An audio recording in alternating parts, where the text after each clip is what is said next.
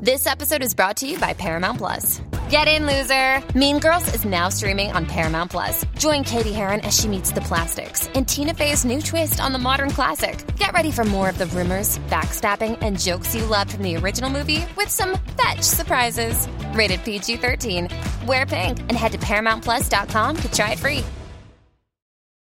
Little Wing is now streaming on Paramount Plus. I'm in a period of emotional upheaval. Is that all the I don't care crap? A little adventure. Where are you going? I'm gonna steal a bird from the Russian pigeon mafia. Let's do it. Goes a long way. Starring Brooklyn Prince with Kelly Riley and Brian Cox. Life can hurt, but life is sweet. Little Wing, rated PG-13, may be inappropriate for children under 13. Now streaming exclusively on Paramount Plus.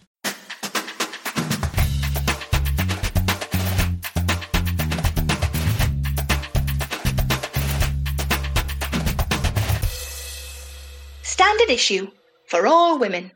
Hi, Hannah here. Welcome to this week's Sunday Chops. Now, you may have seen back in August that hoarding had been classified by the World Health Organization as a mental disorder, something that's been welcomed by hoarders and by experts and by children of hoarders, one of whom is our colleague and friend Hazel Davis, and we asked her if she could do a piece for us about it, and she has certainly come up trumps. This is a very frank piece about what life is like living with a hoarder. I'm going to hand you over to Hazel now, who will be able to explain infinitely better, and I will speak to you again at the end because I have other things to tell you if you want to listen out for that. At school, I had a friend called Debbie Jones. She was funny, silly, and ludicrously pretty, and I adored her. We were inseparable. Nearly every Friday night I'd go to her house. One day she asked when she could come to my house, and I made the first of many excuses. Lies. My dad was ill, we had builders in, visitors. She never came. I made the excuses and would make them with other friends to stop them seeing the squalor we lived in. This was squalor which included piles of clothes on the settee and dining table, dried catsick on my bedroom floor, really, margarine tubs with ants in. You name it, we had it hoarded somewhere. 2 weeks ago, the World Health Organization classified hoarding as a mental health disorder. And while it doesn't change my childhood, it certainly makes it easier to talk about. It's enabled me to reclassify my childhood as being one which featured dealing with a parent with mental health issues. That somehow validated it, made me feel less ashamed, and made me feel like there was a reason behind everything we went through. I spoke to psychotherapist Rachel Morris about hoarding, where it comes from, and what it means. What is hoarding? What is hoarding? It's really difficult to say what hoarding is because there are so many different levels of hoarder. We've got something like that you saw on Channel 4 with the extreme hoarding where people build tunnels with newspapers out of their house and then create these tiny little pockets of spaces for themselves to live in. There are hoarders who are people who are afraid that they're going to run out of something, or that they're going to waste something, an opportunity, or a margarine carton might present an opportunity in the future that they won't be able to forgive themselves, for disabusing themselves of that because they threw it away. There's lots of different reasons for hoarding. There's people who keep clothes, bags and bags of clothes in their attic, because one day they're going to be thin enough to get back into them, or that fashion might come back in again. I think poverty is at the heart of a lot of some people's hoarding issues. So if you grew up poor, there's a good chance that when you spend money on something nice, it probably took a lot for you to do that, to give yourself the right to do that. So you're unlikely to ever throw that away because that will be wasteful. And I think waste, if you've grown up poor or you've grown up with a kind of Catholic mentality that says, everything you don't enjoy was something taken directly out of the mouth of a poor African starving child. So there's all sorts of different levels of hoarding. And it can literally go from somebody who's bought a garden shed to make room for their Tupperware because there's nowhere left in the house to put it. So something that might be seen as a bit eccentric? Yes. So it can go from somebody being a little bit eccentric, a bit enthusiastic about collections, because collecting is different. I was going to ask you that, because I talk to people a lot about my mum's hoarding, and they go, oh yeah, I'm a hoarder too, I've got shelves and shelves of books and things, and I think that isn't hoarding, is it? That's collecting. Yeah. And what are the key differences? How do you know when you're presented with hoarding versus collecting? Hoarding causes an immense amount of stress and turbulence and turmoil, not just in the life of the hoarder, but in everybody that they come into contact with. And that isn't necessarily the close family, but also distant family, neighbours. The town council can become involved. There's sometimes health issues and safety issues, and certainly health considerations. So you know a hoarder, as opposed to somebody who likes to collect things or struggles to throw things away, by the nature of the neurosis. It's neurotic and potentially pathological. Can you explain what that means? Okay, exactly. It's neurotic in that it's something that creates a whole kind of brainstem chemistry. So when we say that something's neurotic, it literally means that it attends to a nerve, to the nervous system. So it's part of the fear, freeze, flight and fight system, and that somehow being surrounded by the things that you are hoarding is a means of keeping yourself safe from a perceived danger, from a real threat. A perceived or real threat. The brain doesn't know the difference between a real or a perceived threat. But the hoarder believes that in some way the things that they are collecting around them will keep them safe from whatever that danger is. Somebody who just likes to collect stuff may also be afraid of something. So, say a person who's grown up poor and has collected some nice clothes that are now out of fashion or that no longer fit them, but can't throw them away because they're afraid of the feeling that they may have wasted something. So they still protect the person from something they don't want to feel. It's the level of fear, I guess, that describes the difference. And how, with that in mind, how on earth can you get through to a hoarder then, if that's protecting them? Presumably that's breaking down their barriers completely, and that's terrifying for them. Yeah. So what's the answer?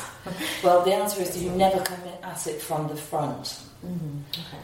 The very first thing we have to do when confronting anybody about something they're afraid of is to identify that the fear itself is a smokescreen or a mist, a sort of fog that we put out there to protect ourselves from knowing the real reason that we collect. Because the real reason feels like a reality, feels like a truth, feels like a fact. Whereas fear is just a feeling. As long as we keep it nice and foggy and smoky and nebulous, then we'll never have to know the reality. It's a bit like a monster under the bed. If you feel there might be a monster under the bed, but you refuse to look to see if there's a monster under the bed, then you just lie rigid with fear all night. You don't sleep and you wake up exhausted to do it all over again the next day. If you were able to find the courage to shine a light under the bed and see that there was no monster, you know there isn't one really. Mm-hmm. But if you could see it for yourself, then you could get on with your night's rest and you could build a life. And if you imagine that in a house, if I believe there's a monster under the bed, I'm not going to tell anybody about that because they'll say there isn't one, but I know there is. So I'm going to erect some really complicated system around the bed so I never have to stand on the floor. I've begun my hoarding process.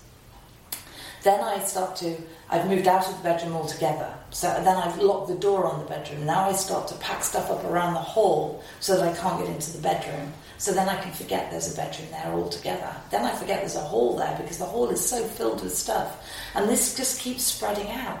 It's a bit like you lock your fear away into one tiny little place, and as long as you completely fill every single space, then you'll never have to remember that it's there.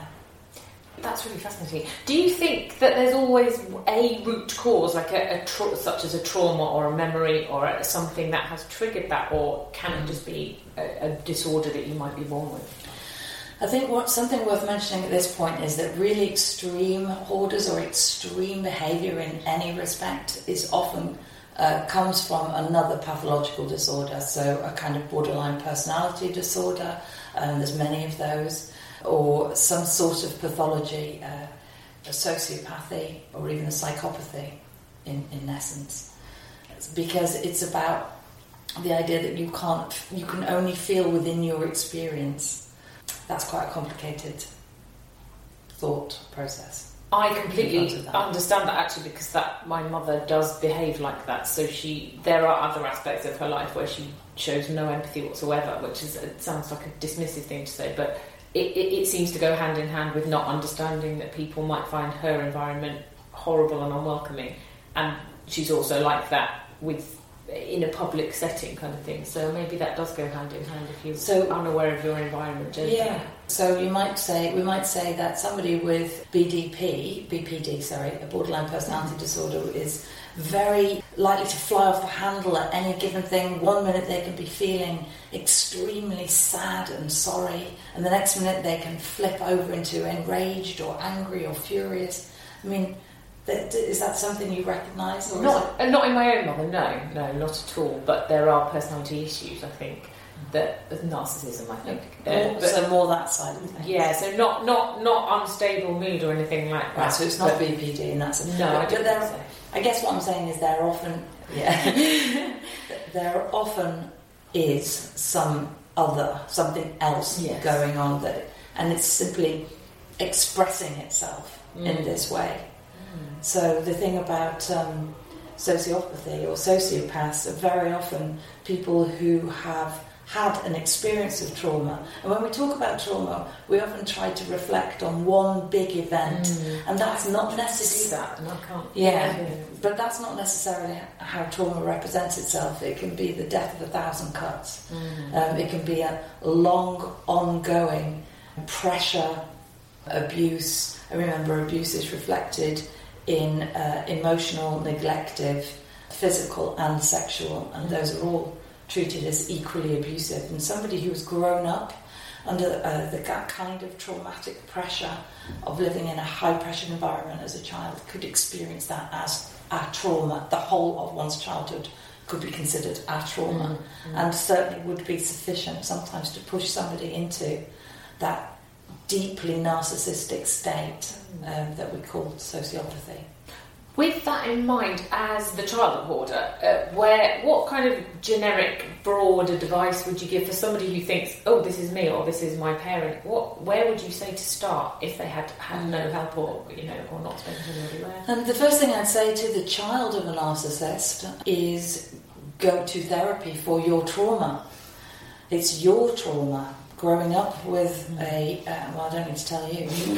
Growing up with a narcissist, full stop, never mind somebody who has allowed that expression of their fear to completely overshadow everything, every aspect of their lives. And it means that, to a greater extent, you didn't exist next to her fear. Your needs didn't even register on the marker next to her fears. So managing her fear and her comfort was her primary concern. And you will have inevitably have been an interruption in that process, and often an irritant in that process. And how are you supposed to grow up with a sense of your own worth, of your value, never mind any kind of agency in the world? How do I operate in the world if I always see myself as an irritant or an interruption to somebody else's process? So the first thing I would say to anybody, and I'm sure this is not the first person to say this, is that you go and find a way, talk to somebody who can help you to identify who you are in your own right and who you have always been. So once the child of a hoarder can, or any kind of narcissistic expression, one of the things that we grow up without, and I grew up with a narcissist as well, just not one that expressed herself in that way. But what it meant was I grew up with an innate sense of my own lack of worth. I didn't count as much. And whenever I asked for anything for myself at all as a child, that's as I remember it, I was met with, how could I be so selfish to ask for something that I knew she couldn't give? How could I make her feel so terrible about herself as a parent by asking for anything that I needed? So obviously I grew up with a very strong sense that having any needs at all would be a bother to the world around me. And I think that any child who grows up with somebody who is making their own pathology much more important than you, than any aspect of you, then you have to go and figure out how to be a person. How to take up any space of your own, and how to take up more of it. Lots of us walk around feeling small and making ourselves small. It's very, very common that anorexia or bulimia is a response to growing up with a hoarding parent. Really? As a physical manifestation of being... of not taking up too space. Or the opposite. Well, it isn't the opposite, it's exactly the same, which is to become obese. It's the idea of taking up as much space as you can. But then there's a humiliation about taking up so much space because you were told that you were a waste of space. Wow. So there's lots of other manifestations. It's very, very difficult to have created any kind of internal locus of evaluation if we were brought up with somebody's external expression of fear. No, that really makes a lot of sense to me as an external expression of something. As somebody who didn't express emotions in any other way, for my mother, that is. She didn't. No, not at all. Still doesn't really. And so that makes a lot of sense. That was her expression, I guess. But it's only an expression of one emotion, which is fear. Sure, yeah. So you grew up with somebody who lived in fear. Because I'm conscious that our listeners might want to help the hoarder that they're with, rather as well as themselves, or rather than themselves. What if you aren't affected as a child of a hoarder, but you know somebody who you think is a hoarder and you want them to get help? How would you go about that, given how kind of tricky I think it if you is? have a friend who you suspect is a hoarder, somebody who you used to go around to their house and it was always a bit of a mess, but recently they don't want you in there anymore at all, they keep you on the doorstep and you suspect that that's there, and you'll sort of know anyway because they'll have a neurotic sort of personality, people who get very, very upset, or unlike your mum, I think your mum is an absolute extreme version, and I'm really sorry to hear that you had to grow up in that way and that you still have that to deal with on a day-to-day basis, and I hope that you're getting the support you need. When the government rewrote the white paper on abuse in the late mid-90s, I think it was, they changed the way that they described childhood abuse, and they made a very clear point of putting neglect, emotional abuse, sexual abuse and physical abuse, meaning battery, together on the same line, and then there's a paragraph beneath it that states they are not to be seen as in order of severity, that they are all of equal measure, because the damage to a child is equal. In any of these four instances. That's amazing. Because when I look back on my childhood, this is therapy, sorry, but there's a sense of it was always going to me saying, I was clothed to a degree, I was fed, I'm educated, who am I to complain? Nobody ever beat me, nobody was ever even mean to me, and so how dare I kind of think that I had a bad childhood, even though it was awful in so many ways. So there is a real sense of that, actually, and I guess a lot of people who have been neglected would say that. Yeah. Lots of people who've experienced childhood abuse, and I'm going to call it that because that's what it was. That's what my partner was saying.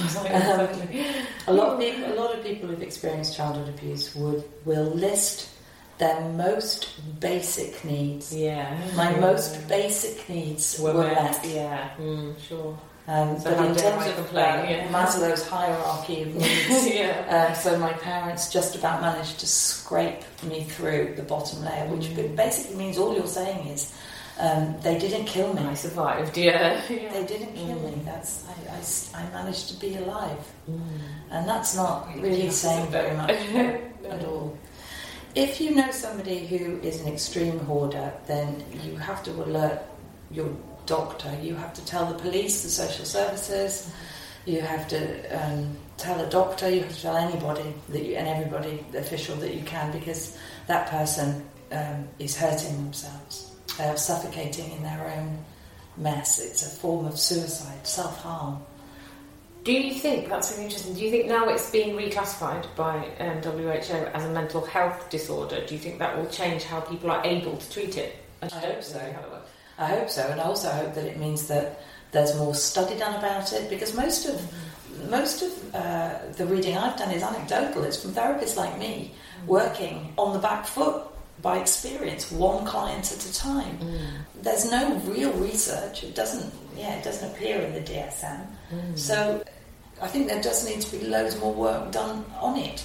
And maybe there hasn't been an expression of this in history in quite the same way as there is now, because we're a hoarding society. We've got more space.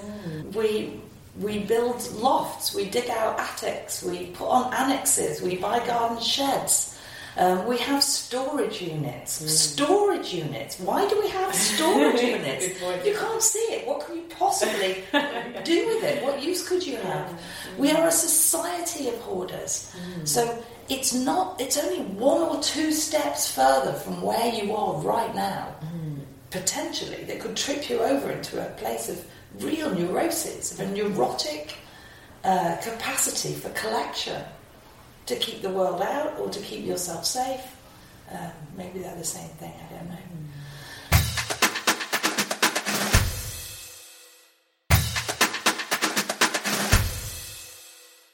In terms of actually confronting somebody, perhaps say you live with, who you are a bit worried about, might have some of this, might be veering towards a kind of more neurotic collecting that could become hoarding, I think a gentle suggestion that they might be meeting their anxieties and their fears by collecting these things, and that there might be a message in what they're collecting, and that if they don't feel like going to therapy about that, to talk about that, that maybe tell the GP that their anxiety is getting a little bit out of hand, because what that collecting does is it's managing your anxiety. It's saying, if I do this, I'll feel a bit better. It's a short-term answer to a long-term problem. And if we don't answer it in the short term, then it can start taking over everything. And that's true of almost everything somebody comes to a therapist for. It's a sort of addiction.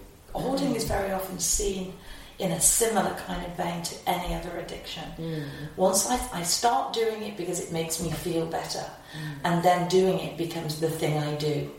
And then I can't remember why I started doing it. I just know that there's something really bad on the other side of not doing it. And I don't remember what it is, and I'm not willing to take the risk of finding out, so I'm just going to carry on doing it until I can't do it anymore. And that's why it's a kind of suicide bid. It's like the longest, slowest suicide, because eventually we just choke the life out of everything that was ever good. Oh, that's definitely happening. My mother particularly, just if you say you're a hoarder, she says, I just live like this, I like it. That's her answer. Is that just bullshit? Or can that be true? Can somebody just be happy living like that? Happy is a funny old word, isn't it? Because that's just another emotion.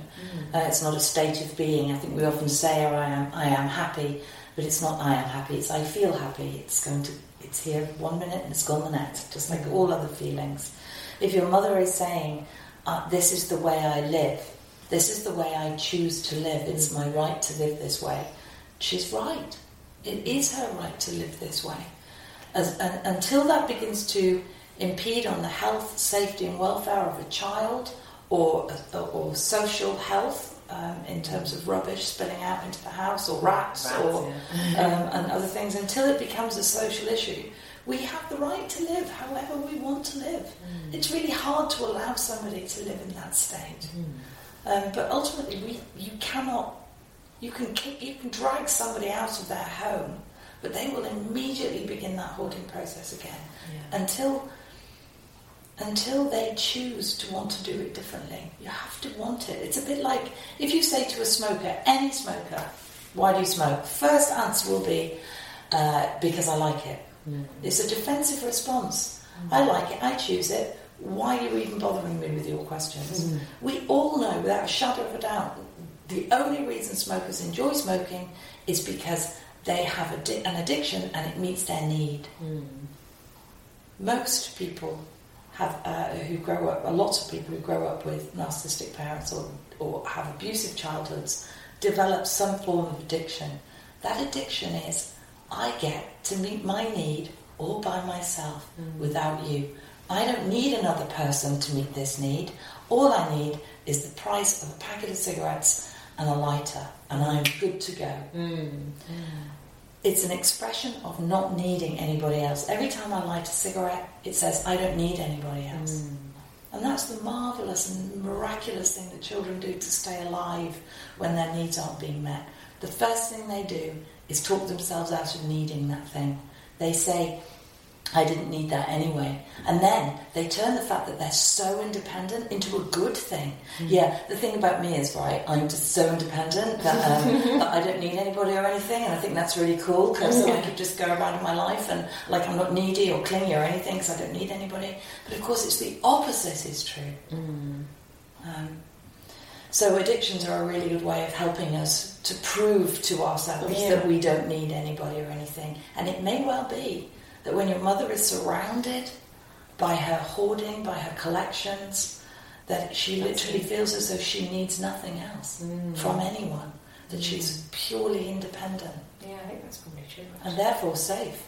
Because if you don't need anybody, then nobody can let you down, nobody can hurt you. I felt that a lot from her, and she's never been maternal or affectionate or warm, because I've probably pathologised that, if that's the word. I've kind of gone, well, she can't, she's unable to feel that because she's scared. So I've made that up in my head. But she probably is scared. But what a childhood thing to do. I know. But that's so generous, and that's what children do. My mum can't do that for me because she's so sick. Yeah, you have to do that though, don't you? What else can you do? Because otherwise it's your fault. Yeah. And that's what we grow up with. Our dark secret, our monster under the bed, is that we are truly unworthy of love. And that's the thing that we create a smokescreen to protect ourselves from. Because let's face it, when you grow up, all mothers love their children. Peter and Jane books, everything you see on TV, everything in your childhood learning says mothers love their children. And they love them in these very specific and ways. And vice versa as well, yeah. Like, you love your mum and she's the first person you call. And absolutely. So if you don't fit that, if your mum doesn't love you the way I'm talking about as a 4-year-old, when you first enter society outside of your home, you go to school, and then you notice all around you that children are being loved differently on TV, in your friends, in the storybooks. Children, because they're 4 and have no processing facilities outside of their own very minute experience, come to the conclusion, obviously, it's because I'm not lovable. If my mum doesn't love me the way everybody else's mum is loving them, why? What's wrong with me? There's either something wrong with me or there's something wrong with her. But my life depends on her being okay, so it has to be me. And then we harbour that as our deepest, darkest secret from the age of 3 or 4 years old and build everything around us to protect anybody from ever finding out, including ourselves. So it feels to me like your mum's gone way too far, and maybe this is an expression of either sociopathy or psychopathy, and both of those things are almost untreatable. Psychopathy is utterly untreatable. I once heard a definition from a psychiatrist that was very, very useful. It said that that narcissists is like the very, very thin edge of the wedge, of a sociopathic wedge. It's a very childlike state. It's somebody who's never grown up beyond adolescent state. That fits China's massively. Okay, so that's all narcissists, but not all narcissists move into being sociopaths. Sociopaths are people who are grown out of traumatic experiences, where every aspect of their empathy becomes so utterly limited or dulled that they can no longer feel anything outside of their experience. A psychopath is just the same as a sociopath, except they were born that way. Okay, right. So sociopaths are made by their experience, either by trauma or inferred trauma from social upbringing, whereas psychopaths are born with the wiring already all done up. So there may be something you can do with a sociopath who has been made, but not one that's potentially lived. Stewing in there. Yeah, exactly. Who doesn't talk about anything. Yeah, who can't speak about it. Yeah, wow. But you can be saved. Thanks so much to Hazel and Rachel for that great piece. I hope you enjoyed it and maybe learned something from it, and it might be of use to you in your life. we've got another great podcast coming up for you on Wednesday, which will be this is quite complicated because I'm recording this before, but the event will be after when you say it. So it will be our live recording from the London Podcast Festival, which took place yesterday, although that is currently tomorrow in my world. And we have great guests, comedian Angela Barnes, Imriel Morgan from the Wannabe podcast, and Chidera Egaru, who you might better know as the author The Slumflower. Coming up the week after that, we will have a gigcast, which will be one of our shows from Edinburgh. If you'd like to come to one of our shows, you've still possibly got time. I don't know, you might sneak in. There are possibly enough tickets that you can count on one hand left for our show in Cheltenham, which is September the 18th. Sally Phillips, the Scumpy Mummies, and Sarah will be at that.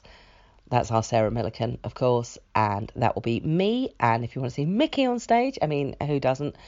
She will be with Sarah again at our show at the Leicester Square Theatre when we have some terrific guests, Nigella Lawson, Samira Ahmed and Jodie Brenger. And if you're thinking about planning a bit further ahead, October the 28th, we are back at Leicester Square with guests June Sarpong, Stacey Solomon and Lisa Riley. And in November, we've just announced we're doing another one of our special International Men's Day themed shows because, you know, we've got to let the men talk every so often, and because it's important to point out gender inequality sucks for everybody. That's not actually on International Men's Day, which I think we all know if we follow Richard Herring. It's on November the 19th. Our show is on November the 20th. Mentioned Richard Herring. He will be there. Hooray! Along with Colin Jackson and David Morrissey.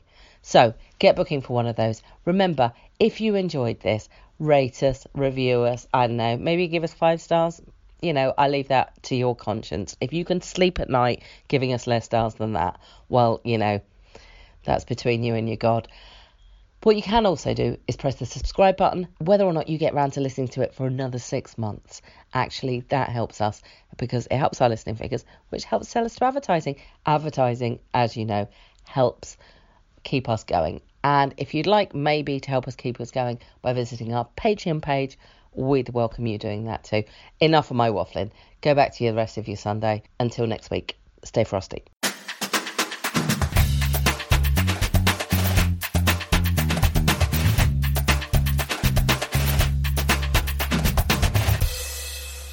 Standard issue for all women.